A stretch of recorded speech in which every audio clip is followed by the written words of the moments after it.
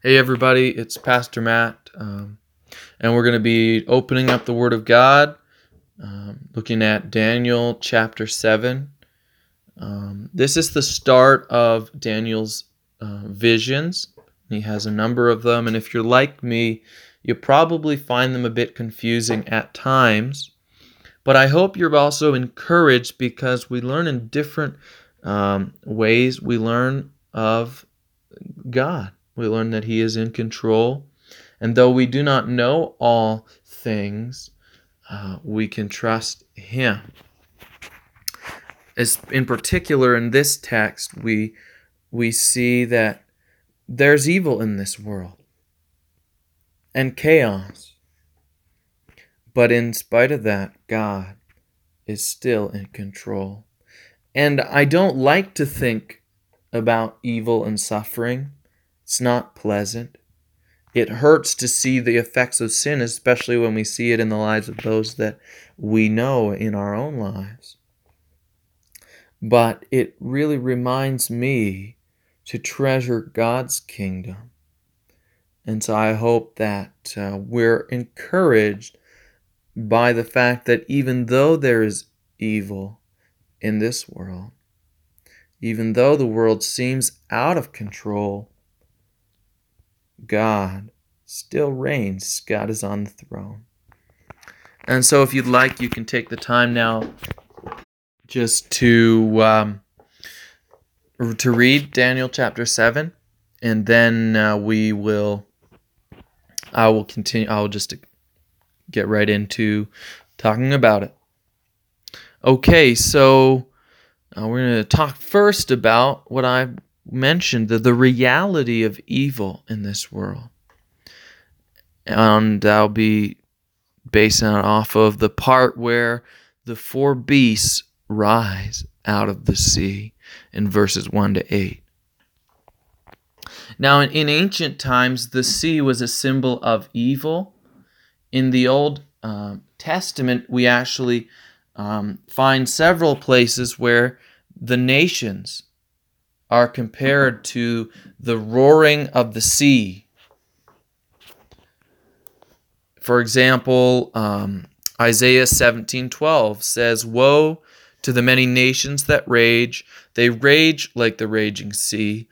Woe to the peoples who roar. They roar like the roaring of great waters." Isaiah 57:20 says, "But the wicked are like the tossing sea." And who rules? Even in the chaos of the world? God does, right? And it's easy to say that, but I was just reminded of the many places where God's Word tells us that He is the one who made the ocean, who set the seas in their place, and the same one that calms the waters is the one who stirs up the sea with the winds of heaven. And so we learn out of the chaos of the sea, out of the chaos of this world, come four terrifying beasts. And just imagine them coming up out of the sea before you. It's terrifying enough to see a normal lion or a bear coming after you. But these savage beasts with extra wings on them and four heads, they really remind us of the terrible reality of evil. It doesn't look good, does it, on the outset? We're reminded of the awfulness of sin that devours people. But in the chaos and wickedness of the world, we see the sovereignty of God because somebody lifted up the lion and gave it a man's heart. Somebody commanded the bear to arise and gave the leopard dominion. And so they're not as in control as they might seem. They're still under God's rule. And I think that's an encouraging thing for us to remember, is that God, in spite of how things appear, God is the one that's in control. And there's a lot of focus by people on what kingdoms these are, because chapter 7, 16, and 17 tells us that the beasts refer to 4 kingdoms. I have found references in the Bible that lions and eagles often symbolized Babylon. Jeremiah 4:7, 49:19, and Ezekiel 17:11 and 12, and so on. The other beasts, the bear and the leopard, there's no references in Scripture to such things. But it does seem to fit, again, as I talked about in chapter 2 with the statue, does seem to fit with the following empires: the empire of the Medo-Persians that conquered Babylon, and the empire of Alexander the Great. And so if it's the same as chapter 2, it's possible the 4th beast could be Rome. Other people think it's a future kingdom. And I say all this just to sort of give you an idea. There's different ideas, different theories, but the important thing is to see that the chaos and evil in this world is real, and it is terrifying. These dreams scared Daniel. He was troubled. We would call these night terrors if our kid came to us and said that they dreamed of a giant monster coming out of the sea. And you know what? We live in a world that can be terrifying for us at times, troubling. And I want us to understand that. That's a part of a reality of the world we live in. But behind that, we can rest in the triumph of God's rule. We can rest because we know that He is in control. And so I really love the next part of the chapter, verses 9 to 14, because Daniel gets to see some of the realities of heaven. He gets to see the realities behind what's going on in the world. You know, Jesus taught us to pray, "Thy will be done on earth as it is in heaven." Here in Daniel's visions, we get to see God's perfect will being done, both on earth and in heaven. Because while the nations rage, the Ancient of Days sits on His throne. And there is an order, a beauty to heaven that contrasts with the chaos of the world. In heaven, there is rest. And so we can't seek rest in the world because it's going to be chaotic like the sea. There's going to be these beasts devouring each other. And yet, dominion has always belonged to God because He has always been on the throne. We learn many things of God. We learn from His pure white robes and the blazing fire of His glory and holiness. There is none like Him. Judge, ruler, Father. It must have been amazing for Daniel. Daniel was a man who stood alone in the Babylonian court, but here he gets to see millions of people serving God. Sinclair Ferguson, a Bible scholar and preacher, wrote, "Christians who have this view of God and His throne will never feel alone or isolated. They will find their point of orientation not on earth but in heaven. Christians have this vision of God will never feel alone or isolated." Isn't that amazing? I don't know if you're feeling isolated in this time of self-isolation and quarantine and all that, but sometimes I have. But we can set our gaze towards heaven. And that's what keeps us going when life is difficult, when we realize that there's more to life than today. And so being able to meditate and to think about these things is really encouraging.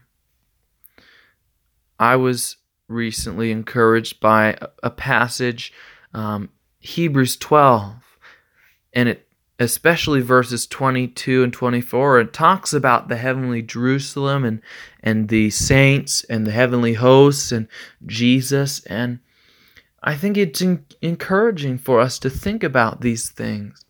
Maybe read that passage this week and think about heaven. Think about the Lord. And there's something else that would really help, and that is, it really helps to know the end of the story. And before Daniel's vision is over, he gets to see the end of the story.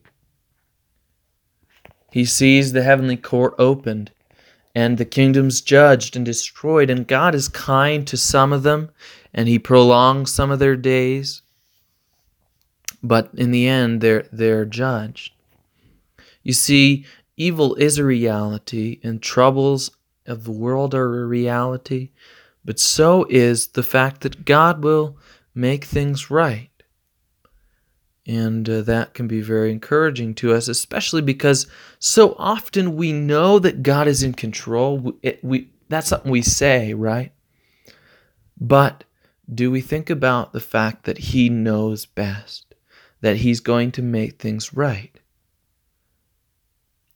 If God was in control, but he was a horrible God, well, that there would be no hope. But God is a just God, and so God will make things right. So we know the end of the story, and we also know Jesus, don't we? And verses 13 and 14 give us a picture of Jesus. This is a prophecy of Jesus and his ascension and exaltation in heaven. Because we see one like the Son of Man coming on the clouds of heaven. You know that Jesus was God. He did not have to humble himself and become a man, but he did. He became a man and was obedient to the Father, even to the point of death on a cross. And so Jesus is, of all people, worthy to stand in the awesome presence of God and to receive a glorious, universal, and everlasting dominion in which we who know him have a place.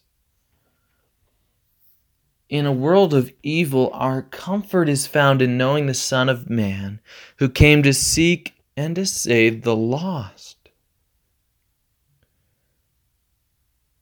One who is now highly exalted, seated at the right hand of the throne of God, having the name that is above every name.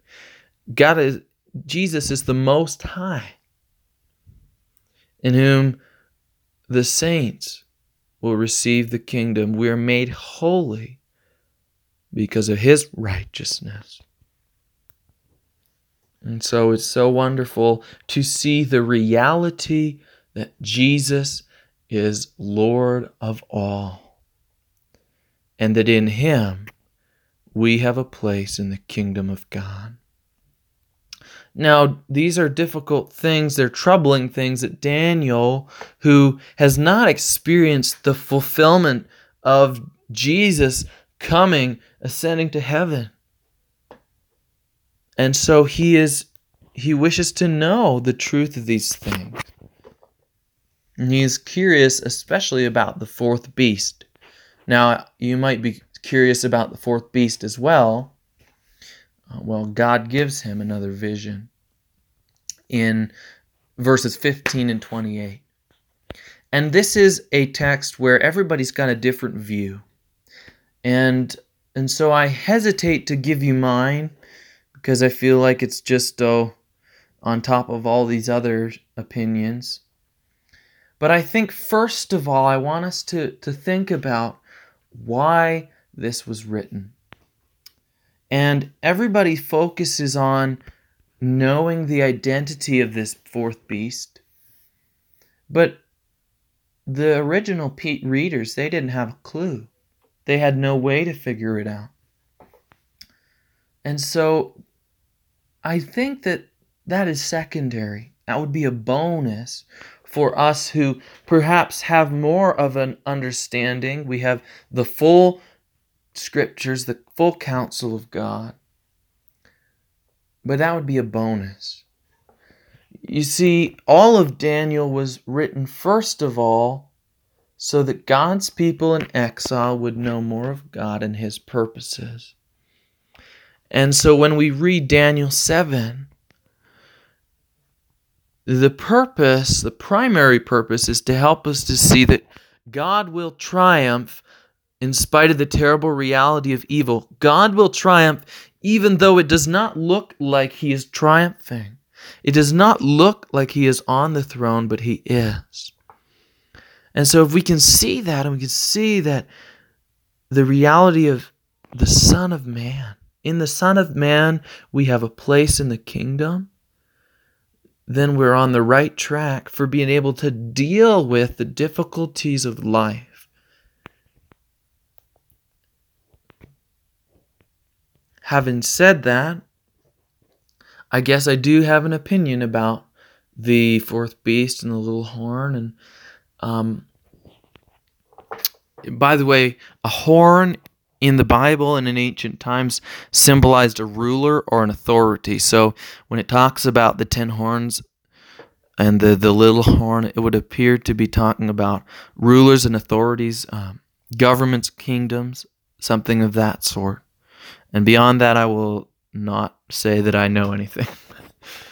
But I do think this little horn seems to belong to the final days. And I think that because, first of all, it says that the little horn will be different from the former ones. And it appears, at least in the vision, that it is the last of them.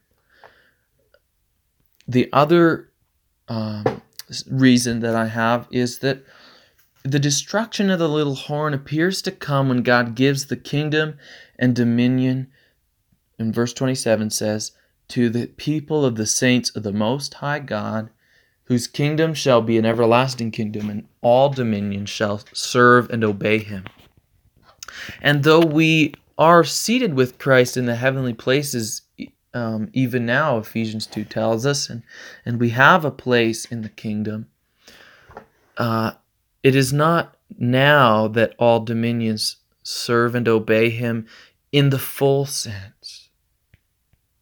And so I would tend to, at this point, think that the little horn is the final consummation of evil before Christ returns. That this final, Now, regardless of whether I'm right, that doesn't matter. Because I've said what is important is that we see that God will triumph in spite of evil. And so I think when we look at today, it's fair to say that we see a lot of the worst characteristics of the little horn even today, don't we? The world is opposed to Christ, and so this should not surprise us. But even though we see this opposition, the reality of opposition, we know that God will triumph. In fact, He has triumphed at the cross. Now that is pretty special. That is why the Son of Man is exalted to the highest place. Jesus warned the disciples. He said, many will come. They will say, I am He. And they will lead many astray.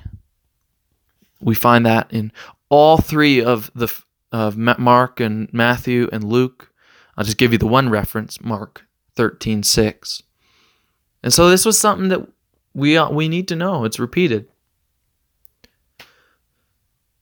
In Matthew chapter 5, Jesus said, blessed are you when men revile you, persecute you, and utter all kinds of evil falsely against you for my sake.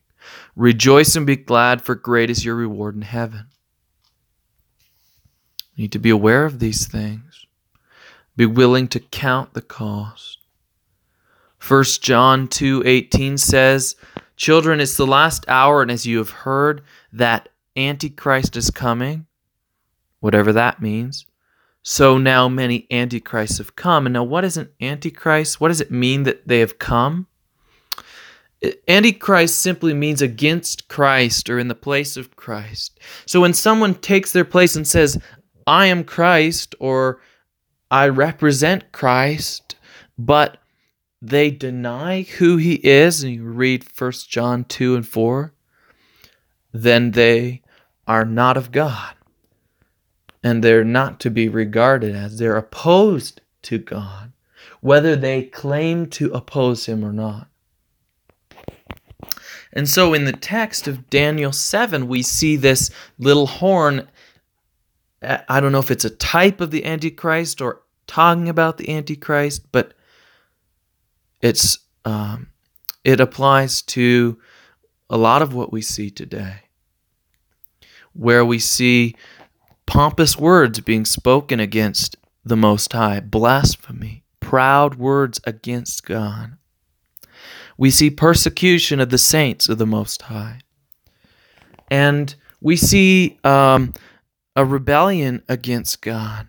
This intending to change the times and seasons is confusing to me. I don't think that there's theories, but I'm not sure what it means. However, God alone changes the times and seasons. Daniel 2:21 tells us that he is the one who changes them.